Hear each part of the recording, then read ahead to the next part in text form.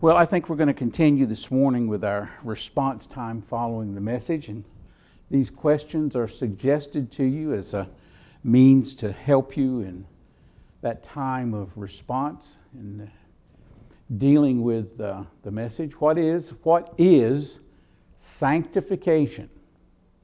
There's lots of answers there. Yours will probably be helpful to somebody. How does the believer participate in sanctification? Once again, a multitude of possible answers. Yours might be a word of encouragement to someone, not even realizing it. What is a sign that we are on the right road to sanctification? What is a sign that we are in fact being sanctified?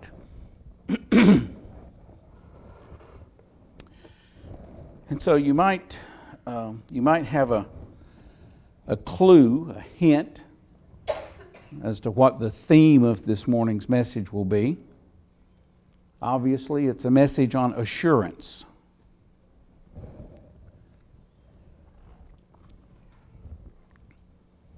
For the elect of God, those whom God has by His grace granted to them faith in the Lord Jesus Christ, the elect of God have assurance. They have a certainty because we have God's Word on it. We have God's Word. We have the truth of God's Word.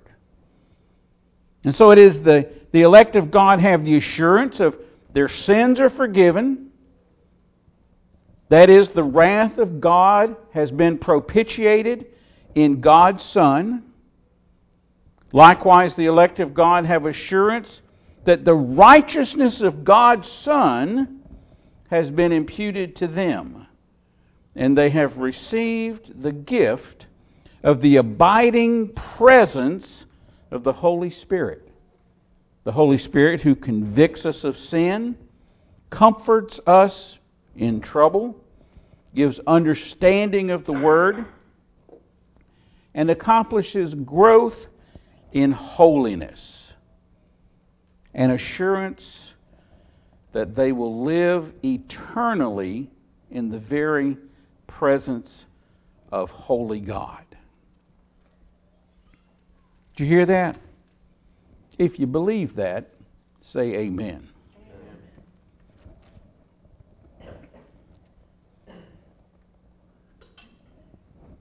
Theologians, people who make a lot more money than Ben or I or even Kenny, theologians use the terms justified, sanctified, and glorified. Now perhaps you've heard these before, but they are kind of big theological words. It is certainly helpful to understand them in kind of a timeline perspective. That which was, that which is, and that which yet shall be. I've always loved Philippians 1:6 because it states this doctrine so beautifully and succinctly. And I am sure of this, that He who began a good work in you will bring it to completion at the day of Jesus Christ. I have confidence. I have assurance. I know that He who began a good work in you, that which has already been accomplished, that which was began in our salvation, that when we were justified, right, in Jesus Christ, will bring it, began a good work in you, will bring it to completion, will bring it processing, moving forward, right, at the day of Jesus Christ, when the Lord comes to gather, to call, to collect all of us unto Himself. I have found it convenient to me to say I'm not what I once was, and I'm not what I yet shall be. Amen. So God is at work. God is bringing about that which we characterize as the sanctification of His people. God has accomplished, and now it's very popular in theological circles. They use these terms: justified, sanctified, glorified. I read one author that I thought a lot of, and he said, in fact, that it was not to do away with justified, sanctified, glorified, but rather he said that it is sanctified, sanctified, sanctified. And I like that, because the whole idea of sanctification is the idea of the removal or cleansing is implied here. It is the idea of advancing, accomplishing holiness. And so it is that in Christ, when we receive the gift of faith by the grace of God, to trust in Jesus Christ as our Lord and Savior, that in God's divine purpose and plan, we are sanctified. Yes, we're justified. It's a great, fabulous, marvelous doctrine. Someday Ben will teach us all about it. He has done a great job in the past. But yes, it's wonderful to be justified. But understanding that in the justification, that there is the work of sanctification. So God moves us from the place of, what does Ephesians 2 tell us? Remember? We who were dead in our trespasses and sins have now been made alive. Okay? So here's this work of the progression, the movement, the advancement, if you will, from death to life. A work of sanctification. Of course, sanctification takes place throughout the lifetime of the Christian, the believer, where God and the Holy Spirit is always working in our lives. And we're actually going to talk a lot about that yet this morning. So leave it be enough said that the work of sanctification is occurring throughout the lifetime here on this world. And then I think I probably don't have to explain much to you at all the idea that glorification is in fact sanctification. I mean, this is the ultimate work of God in the sanctification of His people, right? It is that ultimate measure of holiness that He imparts to us, so that no longer are we even in the presence of sin. There is no temptation to sin. There is no sin. There's no darkness. In the glory of God, when we're exalted to His home called heaven, that He advances to us that ultimate holiness. I'll read a verse that says, we don't know what we will be like, but we know we will be like Him. Okay, so that glorification is a work of sanctification and bringing about the cleansing, the ultimate, complete, total advancement of God's people in holiness. R.C. Sproul, a favorite of many, one of God's many, many wonderful teachers, preachers, R.C. Sproul wrote, "The whole purpose of God's election is to bring His people safely to heaven." You know, as I'm reading this, there's just so much here that I have to stop and let you reflect on for a second, you know. The whole purpose of God's election is to bring His people safely to heaven. Therefore, what He starts, He promises to finish. He not only initiates the Christian life, but the Holy Spirit is with us as the sanctifier, the convictor, and the helper to ensure our preservation. In doctrinal terms, the work of God to finish what He starts, what He initiated, is called perseverance of the saints. Perseverance, P-E-R.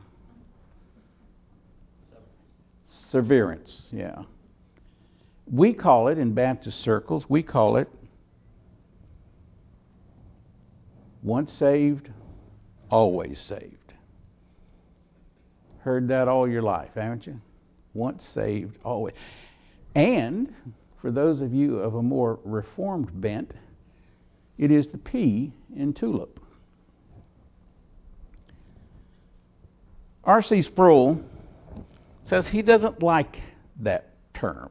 He says this catchphrase is dangerously misleading. He says it's misleading because in the idea of the perseverance of the saints, once saved, always saved, he says it sounds like something we do, that we persevere. And that it's in our hands, in the hands of the believer, to accomplish what God started. It's up to the believer to finish what God started. Sproul says he prefers the term the preservation of the saints. He goes on to write, the process by which we are kept in a state of grace is something that is accomplished by God. My confidence in my preservation is not in my ability to persevere. My confidence rests in the power of Christ to sustain me with His grace and by the power of His intercession. He is going to bring us safely home. Amen. So, he likes preservation of the saints. So the question is, are we preserved? Are we preserved like that pack of catfish I have in the freezer at home? Inert, frozen, just waiting for the moment to be thawed out to glory? I think not. By no means. Let's look at the Bible. What does the Bible say about the state of the preservation of the saints? 2 Corinthians 3:18, and we all with unveiled face, beholding the glory of the Lord, are being transformed into the same image, from degree of glory to another, for this comes from the Lord, who is the Spirit. We are being transformed. Not what I once was, and not what I would yet be. Ephesians chapter 2 and verse 10. For we are His workmanship, created in Christ Jesus, for good works, which God prepared beforehand that we should walk in them. Throughout Scripture we encounter the idea, the analogy of walking with that of the pathway of life. And so we live out our lives in Christ through good works, as we should walk in them. 1 Thessalonians 4:3. For this is the will of God, your sanctification. You might be familiar with the account of Martin Luther, father of the Reformation. He told of an occasion when he was crawling on his knees up the steps of Scala Sancta. I believe it was 24 or 25 steps, and it was the practice that you could crawl up on your hands and knees, praying as you go. He said that it was during his climb up these steps on his hands and knees that he discovered, that he encountered, that he had the epiphany of justification by grace.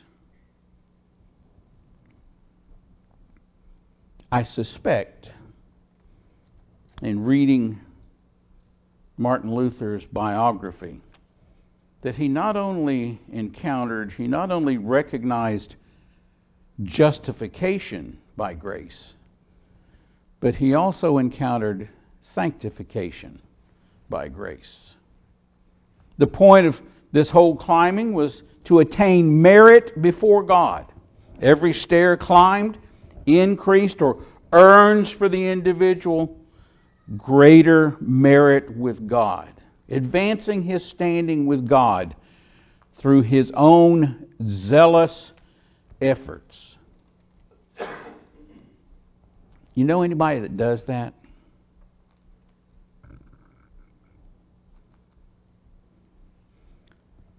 In this sacrifice, Luther came to understand that this idea of this self-sacrifice is wholly contrary to the biblical truth of Romans 1:17. The just shall live by faith.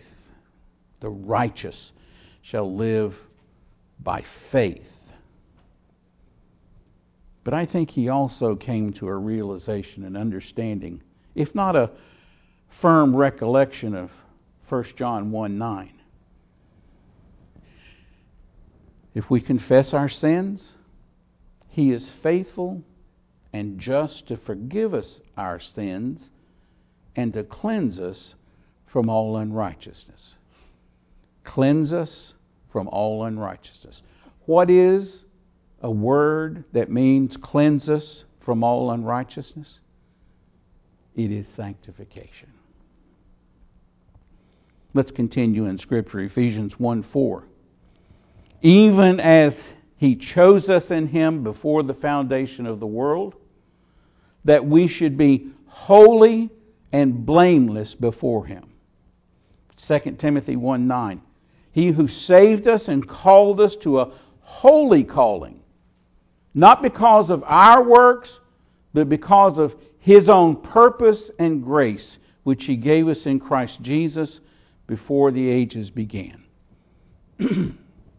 Which he gave us in Christ Jesus before the ages began.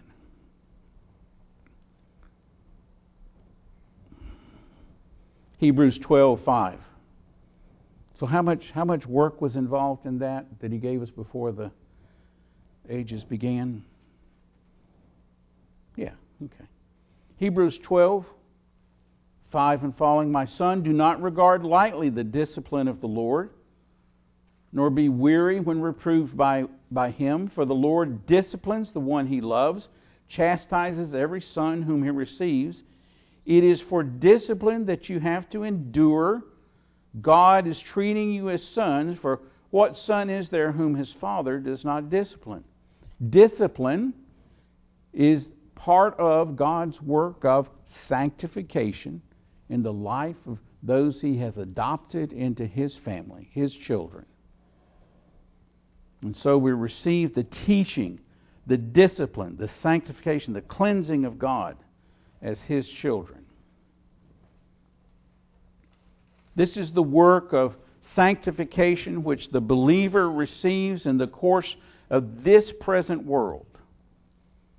And it is a sanctification that God accomplishes in you for you. It is a very personal, very individual work of God. The Lord knows you. He knows who you are. He knows where your weaknesses are. And it is the Spirit of God which deals with each of us according to our individual needs and abilities to benefit from God's provision.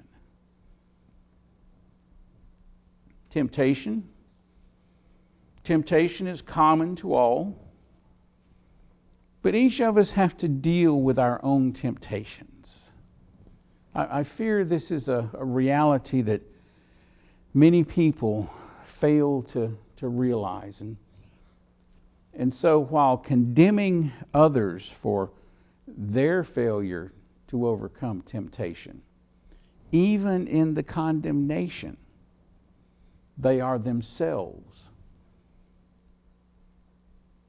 succumbing to the temptation, pride, arrogance. I don't think it's in the Bible, but holier than thou.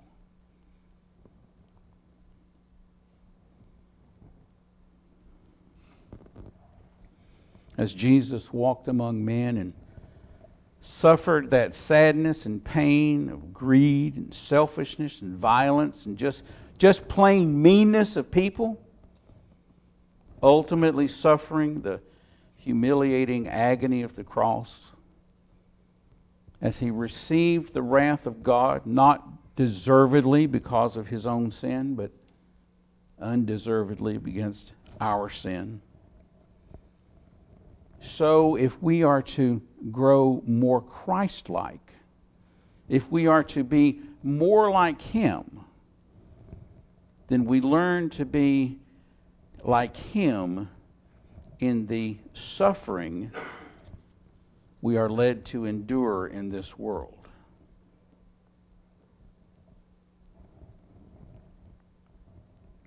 Such is the sanctification, such is the work of the Spirit of God, such is the discipline that God sends for the good of His children. Such it is that leads us to ever greater holiness and purity before God.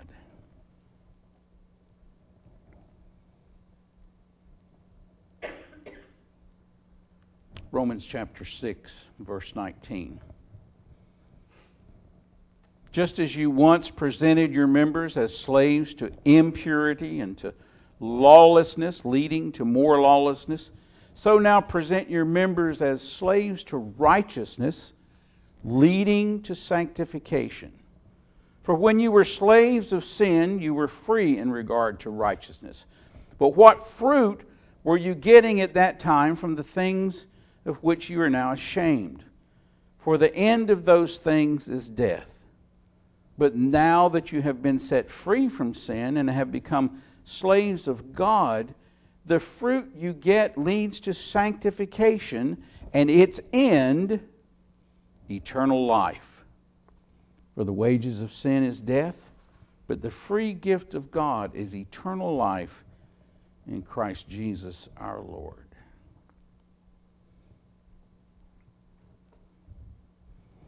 The New Testament has a lot to say about sanctification. And when we understand that the New Testament was written with the audience, the intended readers, are the people of God. It was written for the church. It was written to believers. And so it is that we are certainly given to understand what God has accomplished in us through His grace and the faith that He has granted in Jesus Christ, His Son, who accomplished the finished work of our salvation on Calvary's cross. But in the New Testament, there is just a whole span of writing that deals with this work in our lives in this day. The work of the Holy Spirit of God accomplishing our sanctification. So it is the fruit you get which leads to sanctification and its end, eternal life. It is the Holy Spirit of God working in us to produce that fruit that we so often hear about. Galatians 5:22-23, but the fruit of the Spirit is love, joy, peace, patience, kindness, goodness, faithfulness, gentleness, self-control. Against such things there is no law. How often we have been beat over the head with those verses.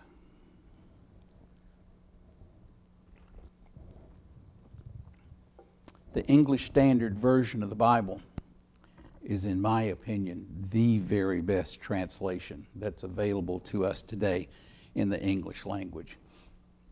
It does a marvelously wonderful job of both literal translation of the original language into English, but also shaping it in such a way that it reads in English. Not an easy task. I think I got a C in Greek. It was not an easy task, and that was from a generous prof, by the way. But the reason I say all that is I want you to notice a particular word here in verse 22. The fruit of the Spirit. And what do you notice about that word Spirit here? It has a capital S. You can't get nothing past Ben. He's got it. Yeah, capital S. What does that mean? Who is the Spirit? God. The fruit of God. It don't say the fruit of Bill. It don't say the fruit of Mary. Does it? It says the fruit of God is love. These are not fruits that it's up to you and I to produce. These are fruits that the Spirit of God produces in us, through us. As God in Christ has saved you, you have been justified by grace. God in the Holy Spirit is working in you both to will and to work for His good pleasure in your sanctification. Did we bring up Philippians 2:13? For it is God who works in you. Isn't this amazing? Have you ever read this verse before? This is remarkable. It is God who works in you both to will and to work for His good pleasure. It pleases God.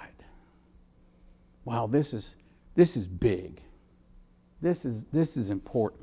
It pleases God as He is accomplishing His work within us, when He is accomplishing our sanctification, when He is bringing about the fruits of love, joy, peace, patience, kindness, goodness, faithfulness, gentleness, self-control. Thank you, Father.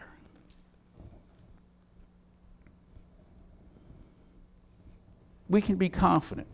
If anybody, I tell you what, if anybody does what pleases them, it's me. You know, something pleases me, I'm going to do it. Of course, I do a whole lot that pleases Karen too. It's kind of has to take top of the list, I reckon.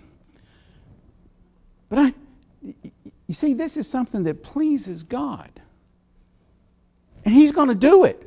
This is what pleases Him.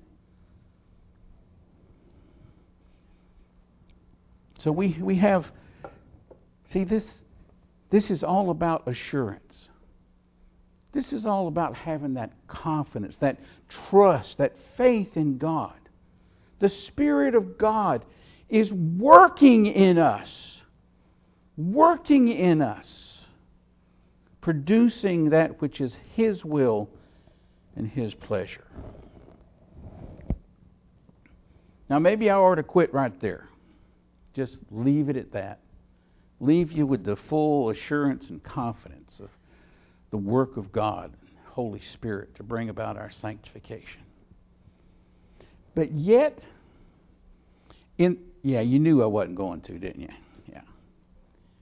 Yet in that same New Testament, that same Bible that spends so much time helping us, leading us, telling us about our sanctification, we find a lot of encouragement with words like strive, press on, persevere, a living sacrifice. And the admonition of 1 John 3:3 to purify ourselves as He is pure.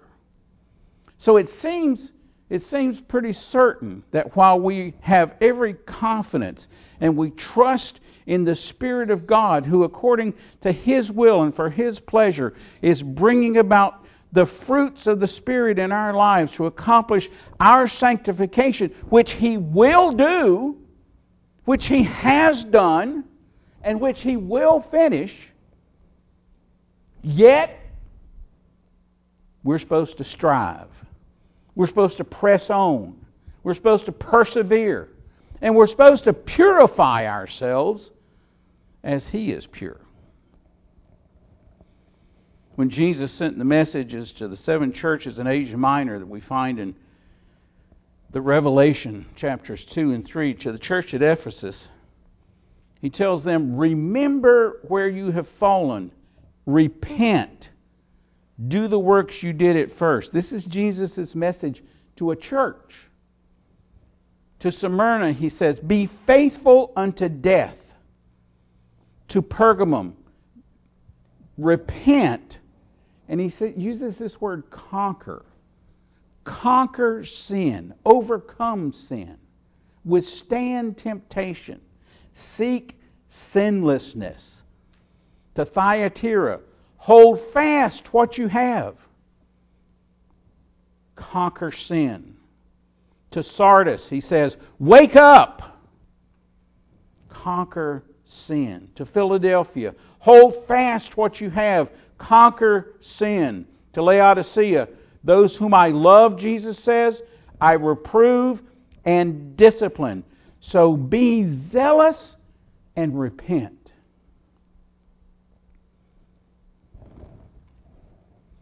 It's abundantly clear that God intends that we would participate. One writer calls it cooperate. Bill chose to say participate in our sanctification, in our growing up, our maturity in Christ, becoming ever more Christ-like.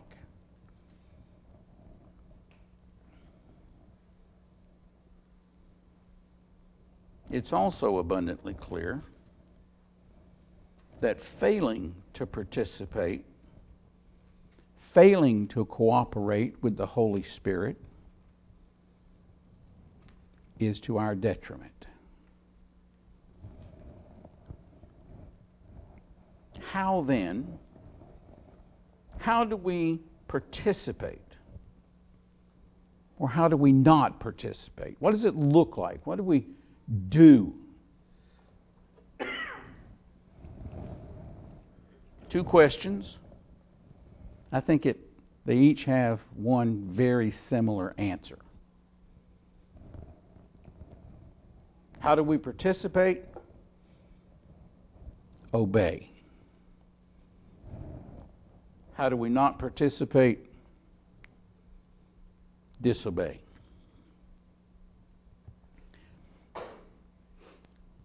The Holy Spirit of God works in His people in a number of ways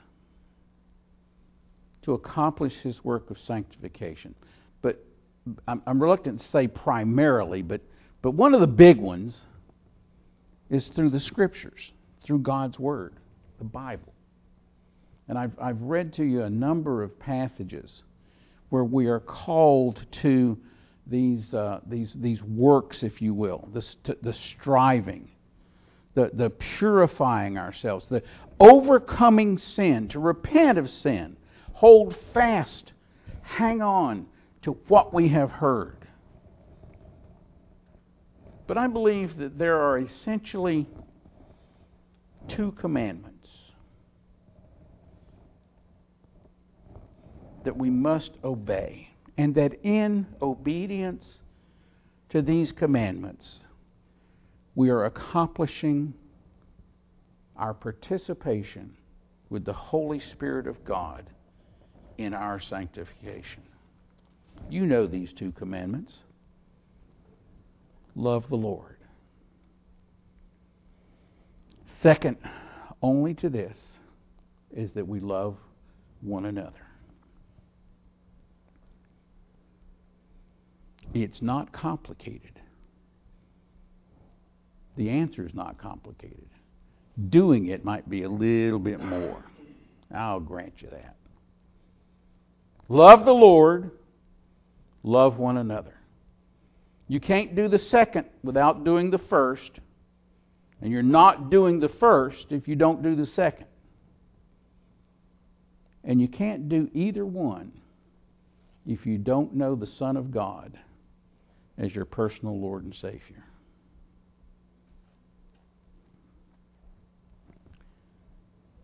I said this message was primarily about assurance.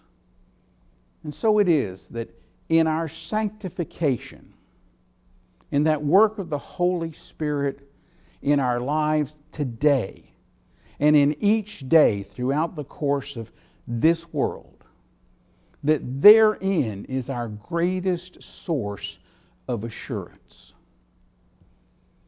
The book of 1 John gives us a lot of assurance. It is written for the assurance of the saved. 1 John chapter 2, verse 3. By this, we encounter this phrase, we know, over and over. It's like a drumbeat in 1 John. That we know. We don't suspect. We don't hope. We don't have an idea. By this we know that we have come to know Him if we keep His commandments. 3:23. And this is His commandment, that we believe in the name of His Son Jesus Christ and love one another just as He commanded us. Whoever keeps His commandments abides in God and God in him. And by this we know that He abides in us by the Spirit whom He has given us. Now you see this idea? The assurance that we seek is found in God's work of sanctification. His Holy Spirit didn't originate with Bill Eller. This is from the Bible. 1 John 3:23. 1 John 4:7. Beloved, let us love one another, for love is from God, and whoever loves has been born of God and knows God. 4:13. By this we know that we abide in Him and He in us, because He has given us His Spirit. And we have seen and testified that the Father has sent His Son to be the Savior of the world. By this we know that we abide in Him and He in us. Praise God. I write 5:13. I write these things to you who believe in the name of the Son of God, that you may know that you have eternal life. 5:1. Everyone who believes that Jesus is the Christ has been born of God, and everyone who loves the Father loves whoever has been born of Him. By this we know that we love the children of God, when we love God and obey His commandments. Let me be sure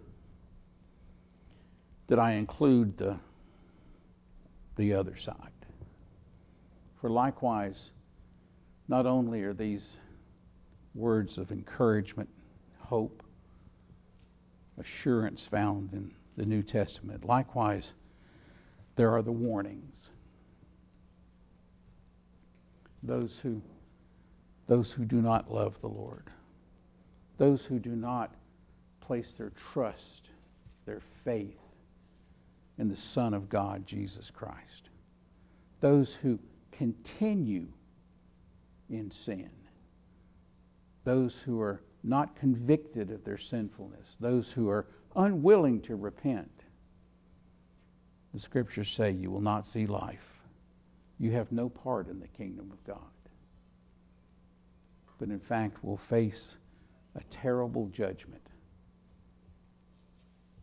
An eternity separated from God.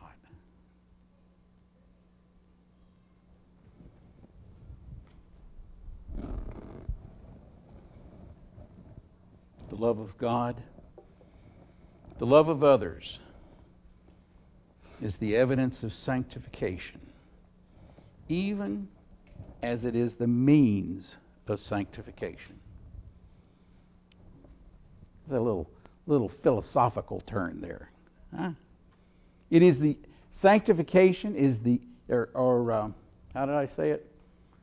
Love of God, love of others, obedience is the evidence of sanctification, even as the means of sanctification. You know, the Masters is being played today. There's some guy has the lead I've never heard of, but man, he shot some beautiful golf shots yesterday. I don't know what that has to do with anything, but it's. I had the good fortune a number of years ago to see a golf tournament in which Gary Player, who was a very, very popular, very famous golfer, times go by. He's another one of those old guys I talk about that some of you young people don't know, but trust me, Gary Player was worth knowing. And he would talk with you, and we were standing there, and somebody said to him, says, "Man, I wish I could play golf like you." And Gary Player said, "You can." He says, "All you have to do is hit 10,000 balls every day, just like I do, and you can probably play like me." So what's Gary Player's lesson? Practice. Practice. Practice. The more you do it, the better you get. Love the Lord our God. Love one another. Practice. The more you do it, the better you get. The love of God and the love of others is both the evidence of sanctification and the means of sanctification. We become, here it is, we become more Christ-like. Right? We become more Christ-like in our love of the Father, our love of His children. You want to participate with the Holy Spirit in your sanctification? Love the Lord. Love others. Love others. This is where the good works thing comes in. That's always been an issue, hasn't it? Where do good works, how does this fit in? Well, good works are part of the practice in loving others. But you know what? Good works is also part of the practice of loving God. When we do these works, when we do these good things, when we bless others, and we do this in the name of Christ, when we acknowledge that it is the Spirit of God within us that is leading us to do these good things, these good works, then we are fulfilling the calling of Romans 12:1. We are being that living sacrifice. We've all been taught, spend any time in church at all, we've all been taught to take your sins to Jesus. Give your sins to Jesus. Give your good works to Jesus. Give your good works that He would be glorified.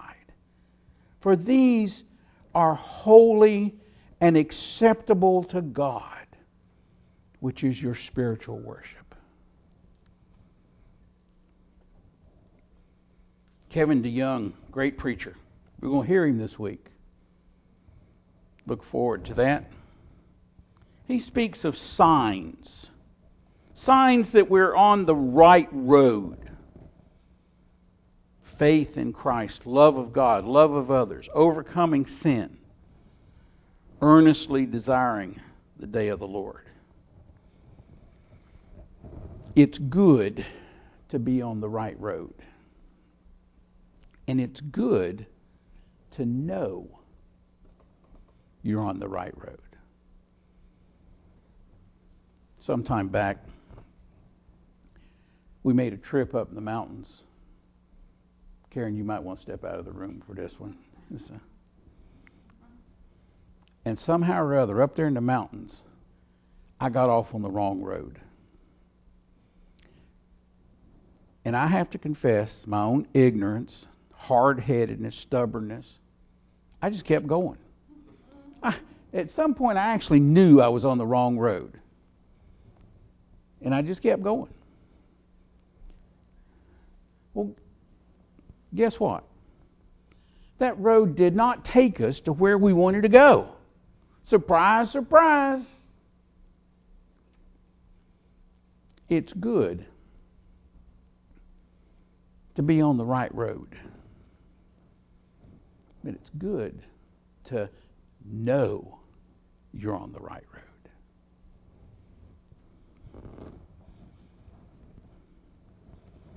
These are the signs. This is the assurance, the work of God, the Holy Spirit, in the lives of His people. Knowing that which He has started, He who began a good work in you, will accomplish it till the day of His appearing. I want to just mention one other problem.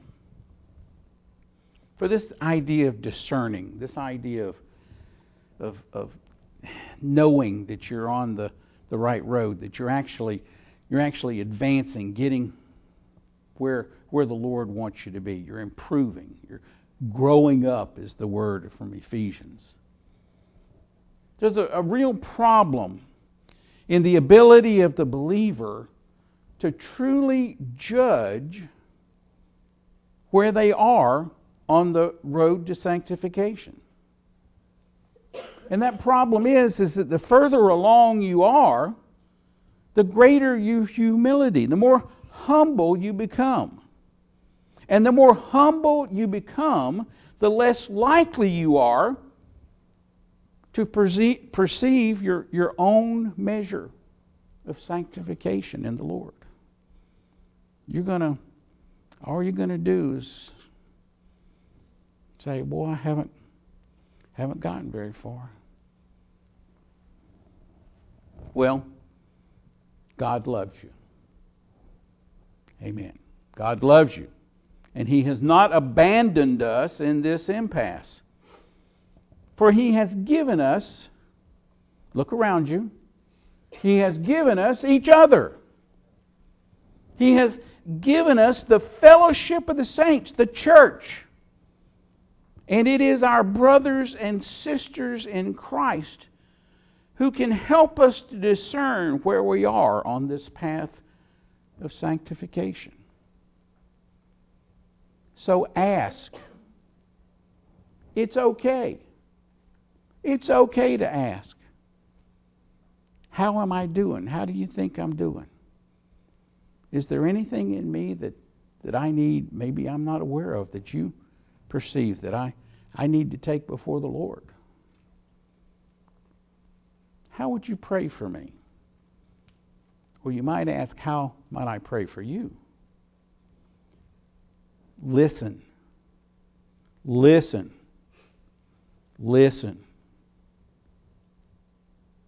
A lot more listening than talking.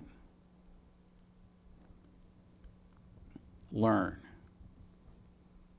It's okay to say, to speak to a brother or sister a word of encouragement. You don't have to wait for somebody to come up to you. Why don't you come alongside? A hand on the shoulder. You know, you're a blessing to me. I thank God for putting you in my life. I really appreciated how you fill in the blank. As the Spirit, as God would lead you. Be an encourager to others. Be a blessing to others. Approach others with a question. With a question. Following Ephesians 4:15, speaking the truth in love.